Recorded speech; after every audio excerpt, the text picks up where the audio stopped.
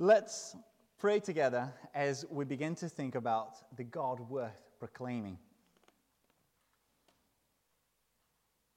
Father, Son, and Holy Spirit, the more we meditate on you, the more we read about you through the Scriptures, the more we want to experience you, walk closely with you, and proclaim you, so that blind eyes might see, deaf ears might be able to hear and delight in you.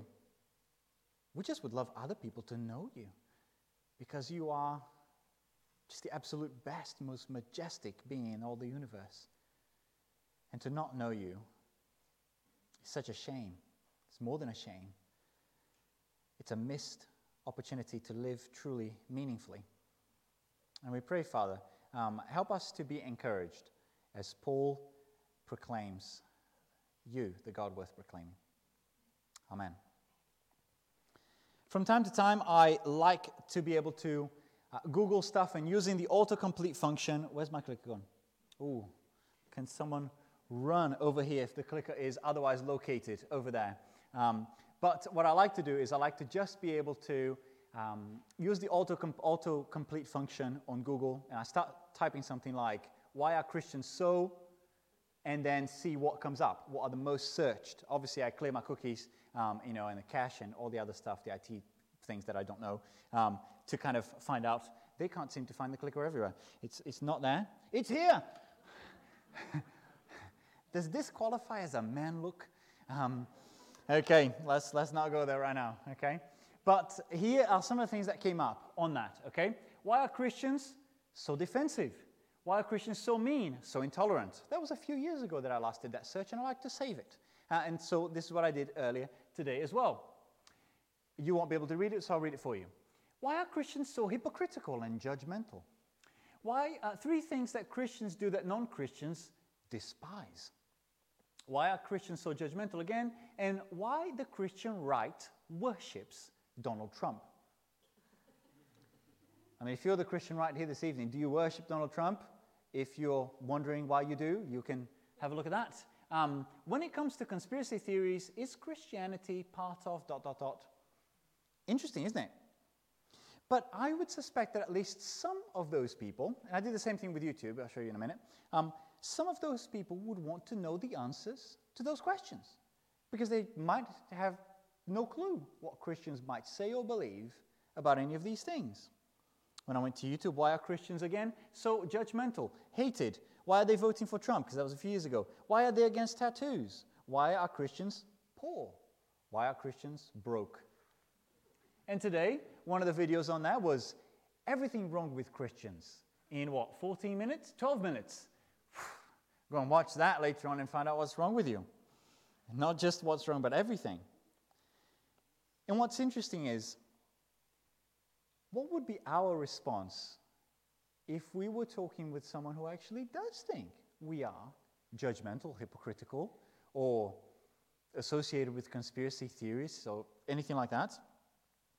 How can we sometimes, even when we do answer comments that people make, because that's the hard thing, isn't it? We would love for someone to just come up to us and say, just tell me what you believe. And I'd be like, yes, I'm getting the espresso one right now. But oftentimes, the struggle that I have the most is, instead of just asking me a question, what people might do is just drop a comment. A comment which I will come across as judgmental or hateful if I do then go on a tirade, just saying, well, let me give you 50 reasons, fella, why you're wrong. Not the way to go. And so, how is it that Paul addresses a crowd that not only doesn't believe in the Bible, but believes in apparently everything else? So in Acts 17, we're going to think about this God worth proclaiming. Because the thing is, as we read it, they weren't mostly Jews, were they? They certainly weren't all Christians. And how does he talk to them? Because in verse 22, if you have your Bibles open in front of you, as we begin thinking about it, Paul is in Athens, the sort of Cambridge, the university city of great renown of the ancient world. And he stands up and he says, people of Athens, I see that in every way you are very religious. in 30 seconds that I'm going to give you right now, Paul is addressing a group of people, very religious. Can you just in the next 30 seconds find me the first verse where Paul mentions Jesus by name? Go for it. 30 seconds for you.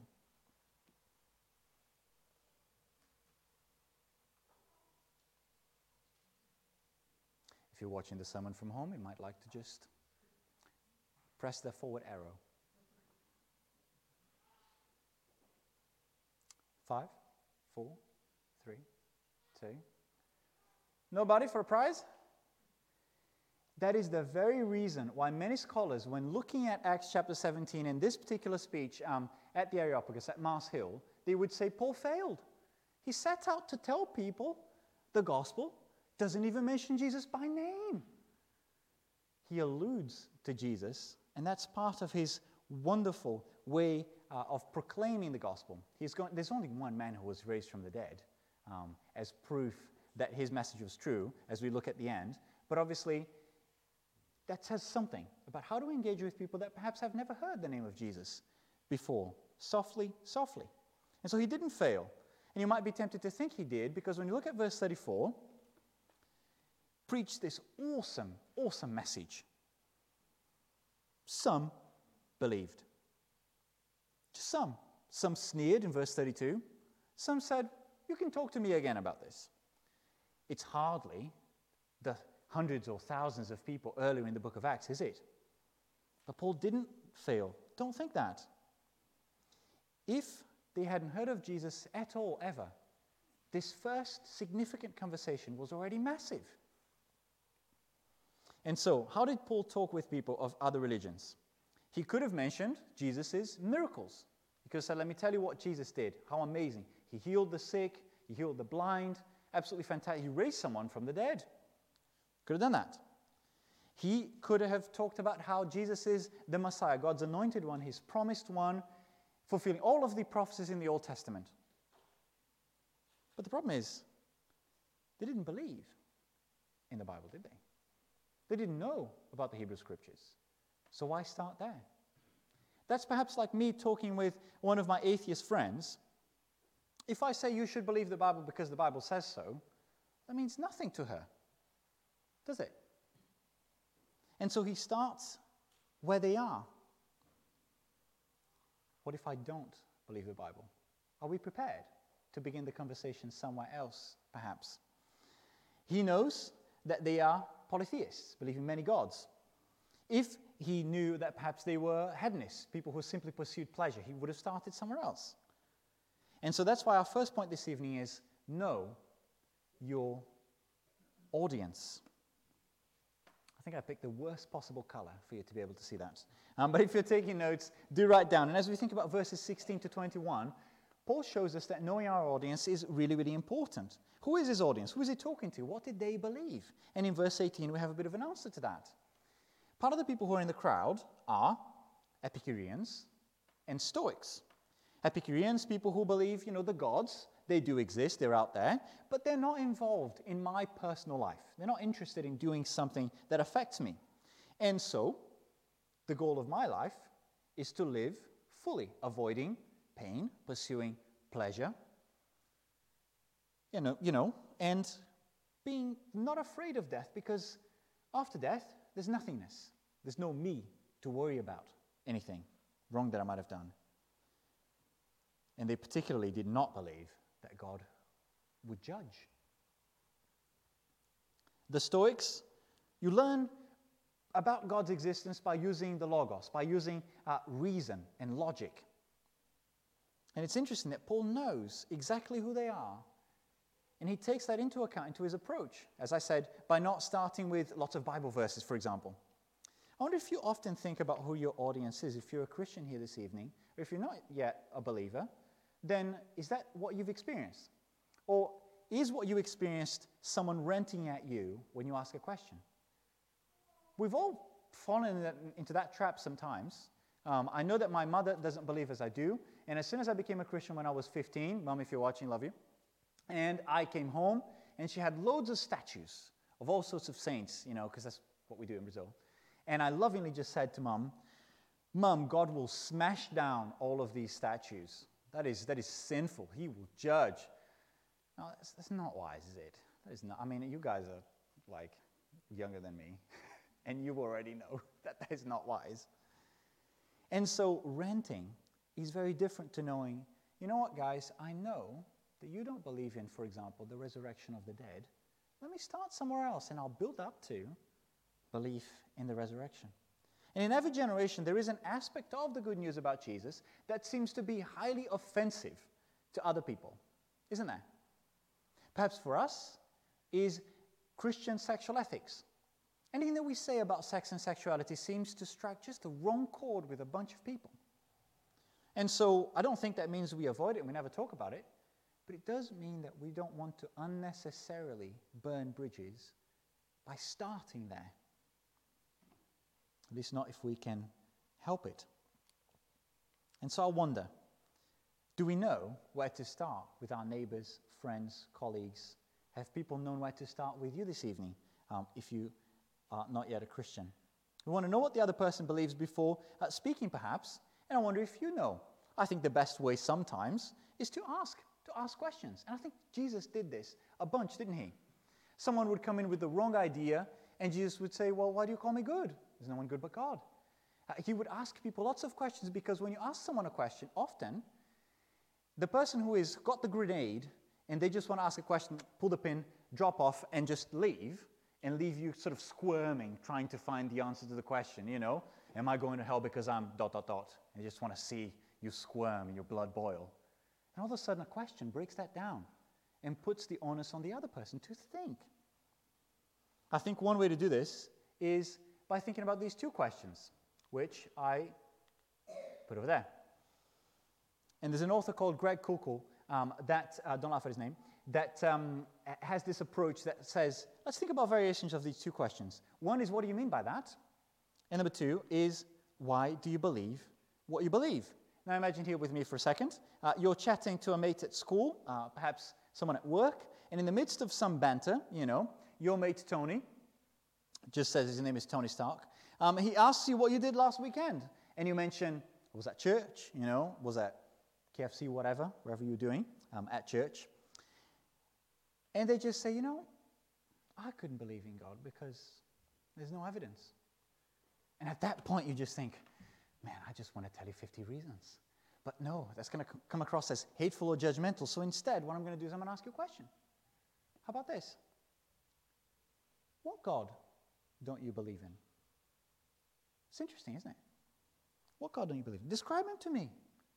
And as that other person perhaps says it's a God that's misogynistic, you say, I don't either.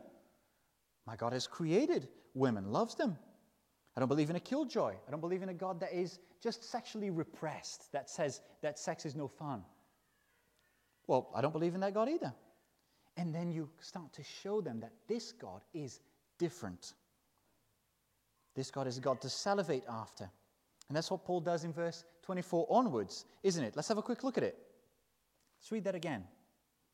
The God who made the world, this is the God I'm talking about, and everything in it, the Lord of heaven and earth, he doesn't live in temples but by human hands. He's not served by human hands as if he needed anything. Rather, he himself gives everyone life and breath and everything else. Love that. Complete. I think the more we ponder on who the God of the Bible is, in contrast with any other belief out there, I think a few things might happen. One is that someone begins to be won over. Wow, he really is amazing. He's not only not misogynistic, but he elevates women in the Bible. Wow, I didn't know that. Tell me more about that. Not only is he not against sex, but he made it, he created it. He wants people to delight in it because it reflects his love. That's a surprise. See, the people begin to be won over, or perhaps they don't believe or don't understand. And as we see in the final verses there, 32 to 34, some people will sneer, some people will say, I'm interested, tell me again, and some people will actually believe. And from verse 23 on, he's going to proclaim a God that is utterly unlike any of the other gods that these people have heard of. Who is this God? He's the creator God. He's not part of creation, like some Eastern religions might say. He can't be contained in a temple, a shrine. You don't need to cross your legs in a particular way in order to find him, because he's not far, in verse 27, from any of us. He's deeply personal. He's involved in our lives. Contrast that with the idea of even the surrounding nations of ancient Israel, where you need to give food to Marduk or some other Canaanite deity, because otherwise they won't function. They created you to be minions, not this God. We want other people to be envious of the God that we love and know. He is the creator God who gave us everything that is good. He gives us purity, marriages that reflect his love, a life of singleness that shows, for the Christian, that they are so complete with Jesus that they are not a second-class person because they're not having sex. A life of honesty and hope. And so I want to say, what do you believe, Tony? He says, I'm an atheist. I don't believe in God. I said, well, Tony, you said that you needed maybe some evidence. Do you have any evidence for your atheism? And he would say, no. I said, well, would you be willing to investigate a little bit more about the evidence that I do have? Would you be willing to do that? Doesn't it seem perhaps a bit unfair? You don't need evidence for your belief, your atheism, but I need evidence for my Christianity. Does that seem unfair to you? Let's have that conversation. And so know your audience. And these two questions can help us. What do you mean? Why do you believe it? But also, we have a number 2. Oh, there we go. I put these slides in. I forget what's in them. Replace religion with relationship. Looking at verse 22 to verse 28, we want to create a connection, a bridge between what we believe and what we know other people believe. How does Paul treat their beliefs? You look at verse 22 and 23. He builds a bridge. He says, look, I know that you're very religious. I can see that. I know that about you. I've been paying attention to you. I care about you in our friendship. I looked carefully. And I've seen that because you don't want to upset any of the gods, you've tried from A to Z to have every god listed there. And just in case you got it wrong, you've got one called the unknown God. And you put some stuff in that shrine to make sure that, you're hedging your bets. Paul knows and respects where they're coming from, and he wants to build a bridge. He knows their sacred books enough that in verse 28, do you see that? He can quote from memory. That's amazing. Wow. And he can quote the bits from memory that draw a bridge. Oh, okay, this quote kind of shows that you see that you're made in the image of the gods. Let me tell you more about the one God that you're made in the image of. That's the difference between religion and relationship. And then he begins to talk about the uniqueness of our God. How do we treat the beliefs of the people that we are wanting to share Jesus with? Are we arrogant, maybe? That's only too easy for me, because I love apologetics, defense of the faith, philosophy, thinking about rational thought and rules of logic. Are we respectful? Are we open enough to hear what people are saying as we ask them what they believe, so that we can find how to draw them to Jesus? If someone can't see why their beliefs are not good enough, it'll be very hard for them to see why they need the Lord Jesus and only what he can give. And so he begins the work of replacing their religion with relationship by showing a link between what they believe and the true God of the Bible. And so he says, I see that you have this unknown God. Let me tell you more about him. And one of the things that draws my attention is in verse 16, because Paul has been looking around and he's been open and caring towards others, he's not just disappointed, he's distressed, he's upset that there are people out there who believe that it's enough to believe in a God that needs you, that is needy. And he says, no, man, I'm upset because of the truth that I know that I want you to know. There are certain things that upset us, no matter the culture, because we so deeply know that they are true, we so deeply value these things, that I will never allow you to criticize them. That's often a measure of how dear these things are to us. For example, your mama jokes. Amazing. Every culture.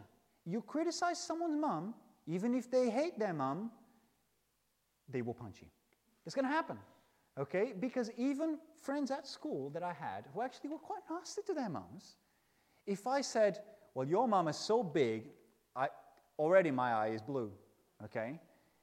And so it's so dear to me, so ingrained, that I cannot let you damage the honor of my mother. Here Paul so loves God, so loves the people that he sees, that he is greatly distressed that the honor of God is being damaged because they don't know his love. Not only don't they know his love, he thinks he's so small that he can just be the unknown God in the corner. He says, no, let me tell you, he is much bigger than that.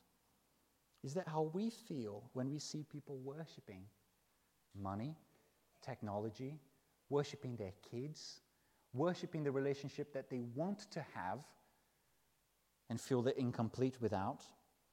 All of these false opportunities to worship are like verse 27, people groping around in the dark, but not being willing to finish the journey and find the love of Jesus. These good things being turned into God things. And so I wonder, are we prepared to let that outrage fuel our desire to say, mate, I know we've been friends for a long time, and you know that I go to church, you know that I'm a Christian and all that. I know you've never really wanted to know, but we've been friends for a while. Can I just share this with you? It's okay if you say no, or if you say I don't believe as you do, but because we're friends, and this means a lot to me, I just wanted to share that with you. Are we willing to let that great desire for the honor of God to be seen and proclaimed transform a friendship like that? It's a risk, isn't it? It's a risk. And so he begins to get the idea of religion that they have and say, let me tell you about a God who is much, much better than what you expect. It's kind of like many of the conversations that I've had with people.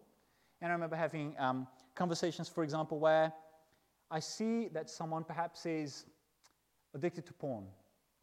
And they long for intimacy. It's what they long for, intimacy with another human being. And I want to say, let me affirm that. Your desire for intimacy is good. The way that you are pursuing it will only leave you empty-handed. Let me tell you about how the God that created you wants intimacy with you. How you can experience his presence, his love. Let me tell you about him. I've taken the kind of wrong aspect and said, let me inject God in here and show you he is better than what you hope for. Sometimes we need to do this in our friendships. With our two questions, imagine you and Michelle working on a bit of RE homework, or philosophy and ethics, whatever it is. Because Michelle is a Muslim, she says that she believes in Jesus. She says, we're the same, you and I. We're basically, people who believe in Jesus, as Jesus in the Quran, and we just go to different buildings. I go to a mosque, you go to a church. What do you say? What's the bridge that you can build to replace religion with relationship? Now, your audience, you know that Michelle believes the Quran. You know that she believes Jesus is mentioned in the Quran. So here's a few questions that you might want to ask her. You might want to say, hey, what does the Bible say about Jesus? Let's talk about that. It says, Jesus says in this one time, in John chapter 10, I and the Father are one. Is that what it says in the Quran as well? Let's talk about how Jesus is perhaps different. By using questions, getting her to think. How does Jesus say we get right with God? How do you get in God's good books? How do you know him? Well, it says that Jesus, in John 3:16, he dies for our sins, and only if we believe in him do we know salvation. Is that what it says in the Quran? It says here that Jesus has all authority in heaven and on earth. Is that what it says there? By using questions. Really, really helpful. So if you know our audience, then we can replace religion with relationship, and then finally we can be faithful to the message. One of the things that I was talking with some of you the other week, some of you here this evening from Cornwall, okay, from Devon. Devon, is that right? Give me a head nod, okay? And I was corrected last week because I said, oh, you come from the land of the goddess Rhoda. Yeah? She makes clotted cream. Clotted cream. It is apparently an almost protected recipe. There's an aspect of, the world that I'm really into food. And so I love the fact that some recipes, I don't know if that's true of clotted cream, but they are so precious to a particular region, they are protected. They are worth protecting. The very recipe, you know. If you want to talk about a Bakewell pudding, you can't just call anything a Bakewell pudding, can you? It's not the same as a Bakewell tart. Or, for example, you might want to think about Stilton or Wensleydale cheese. You know, I just want to stop and eat now. But some people think that these things are so precious, these foods, these recipes, so precious that we need to say, you dare not change it or have an approximate recipe and call it by this name. No, no, no. It's so precious. It needs to be protected even by law. This is what the good news about Jesus is like, and then some. So infinitely precious that it's great to know our audience. Yeah, it's great to start talking about our relationship with God. But if we're not so faithful to the message, we take people to Jesus, we're changing the recipe. We're missing out on the very best. And part of our taking our friends to Jesus is, like Paul is saying, this Jesus is the only one who has authenticated his message, proving that it was true by saying, I will die for your sins, and so that you believe I really have done it, God the Father will raise me from the dead to show you this message really is true. And part of the uniqueness of that message is the message of grace.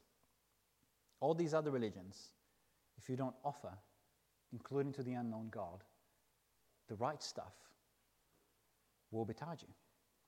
This God says, are you asking the question, what can I do to get right with me, with God? Here's my answer, he says. Nothing. You are so beyond repair, you're so broken, that the only thing that you can do is trust me. And even I'll do that for you. And I think that makes Christianity the most joyful and yet the most depressing option out there. I think C.S. Lewis said something like this. The most depressing, because if you came to me and told me when I was 14 years old, before I was a Christian, hey, you are messed up, I probably would have agreed with you. But if you'd left it there, you're so messed up, you're so broken, you can't fix yourself. Every time you know what is right and you try to do it, you can only do it for so long, and then you mess up again. And you can see that in all your relationships. And that is depressing. That's hopeless, right? But not only the most depressing, the most joyful. Because he says, look, this God is not so far from you. This God wants, he set the boundaries of nations in such a way that you can cry out to him now and he will hear. You can say sorry now and you will know him. That's where we finish. Compare this. That's what we would want our friends to do with any other religion in the hope that they seek to provide. And Christianity just comes out on top every time. I may have told you before about this time when we took our youth group to a mosque, and I had to ask the guy, you are so devout, you follow the 5 pillars. Do you know that if you died today, Allah would say, welcome? And he had to say, no. Because in my religion, I can do something so bad, so evil, outrageous in my deathbed, that it offsets every good that I've done. To someone like that, grace is such good news to know that the Jesus who rose from the dead is alive today and says to you, you can know my forgiveness. Even throughout the rest of your life after you start knowing me, you can know freedom from anxiety as you continue to preach to yourself, and my Spirit works in your heart. This is a God worth proclaiming. And as we finish and round everything off, if that's what you would want to share with a friend because you love them, with a family member because you love them, one of 3 things might happen. 1, they might sneer. You see that? Verse 32. When they heard about the resurrection of the dead, some of them sneered. There's some aspect of doctrine of the Christian faith that's offensive to other people. Maybe when some heard of what you think about the LGBT community or sexuality or some other thing, maybe they'll sneer. Perhaps, however, some of them will say, we want to hear you again. Do you know what? I'm not ready yet. You've given me some big ideas here. Can I just come back to you on that? Let's have another coffee. Brilliant. And yet some of them, to our great joy and glory in Christ, they would believe.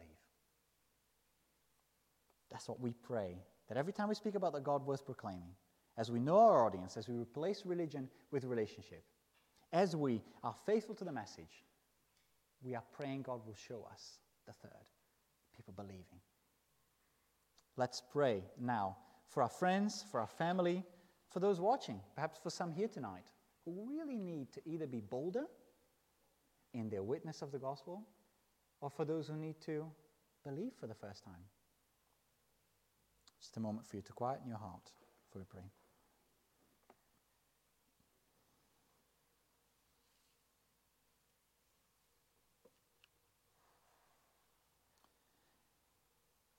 Lord Jesus, thank you so much that this is true. You're raised from the dead, and it shows that any who believe, they believe in the truth, because no one else can do that. Thank you that you don't despise questions, you welcome questions. And so we pray for those here this evening, our children, our young people, our adults who are here listening, that they would always know that they can ask any question they want, because there is a reasonable, rational, engaging, worshipful answer that brings us closer to you in the Scriptures. And so we pray for those who are Christians that they would be ever sharpened in their witness, in their love of you.